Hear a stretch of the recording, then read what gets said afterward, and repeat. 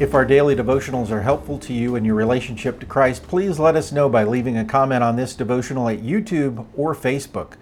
We'd love to hear what God is saying to you through our time together and what He's doing in your life. Two stories today, which are recorded in the same order, back to back in the Gospel accounts of Matthew, Mark, and Luke. Mark tells it this way. One day, some parents brought their children to Jesus so He could touch and bless them, but the disciples scolded the parents for bothering Him. When Jesus saw what was happening, He was angry with His disciples. He said to them, "Let the children come to me. Don't stop them. For the kingdom of God belongs to those who are like these children. I tell you the truth, anyone who doesn't receive the kingdom of God like a child will never enter it." Then He took the children in His arms and placed His hands on their heads and blessed them. We'll let Matthew continue the story. Someone, and Matthew would later tell us it was a young man, someone came to Jesus with this question, "Teacher, what good deed must I do to have eternal life?" "Why ask me about what is good?" Jesus replied. "There is only one who is good.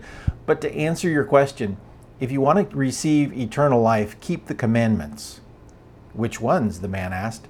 And Jesus replied, "You must not murder, you must not commit adultery, you must not steal, you must not testify falsely, honor your father and mother, love your neighbor as yourself." "I've obeyed all these commandments," the young man replied. "What else must I do?" Matthew would also tell us that the young man had many possessions. So, among the several questions I have is this one. How many of the parents who brought their children to Jesus had the goal of their children being blessed enough that one day they would both keep all the commandments and have many possessions? If their children one day became rich and religious, how proud would they have been? And would they have understood and applauded their children if they chose to take their possessions, sell them all, give the money to the poor, and follow Jesus?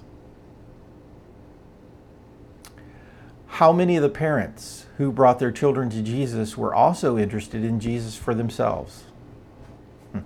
Like I said, I have questions, and I don't know the answers. But am I eager to come to Jesus for myself?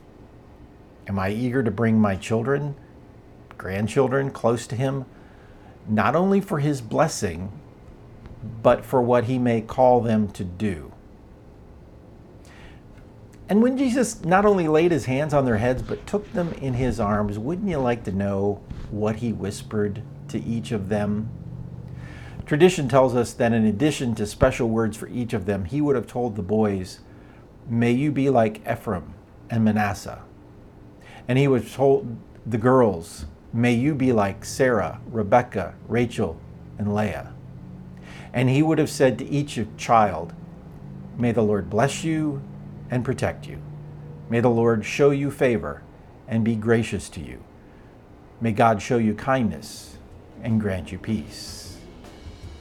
And may He do the same for you today. And may you keep the faith.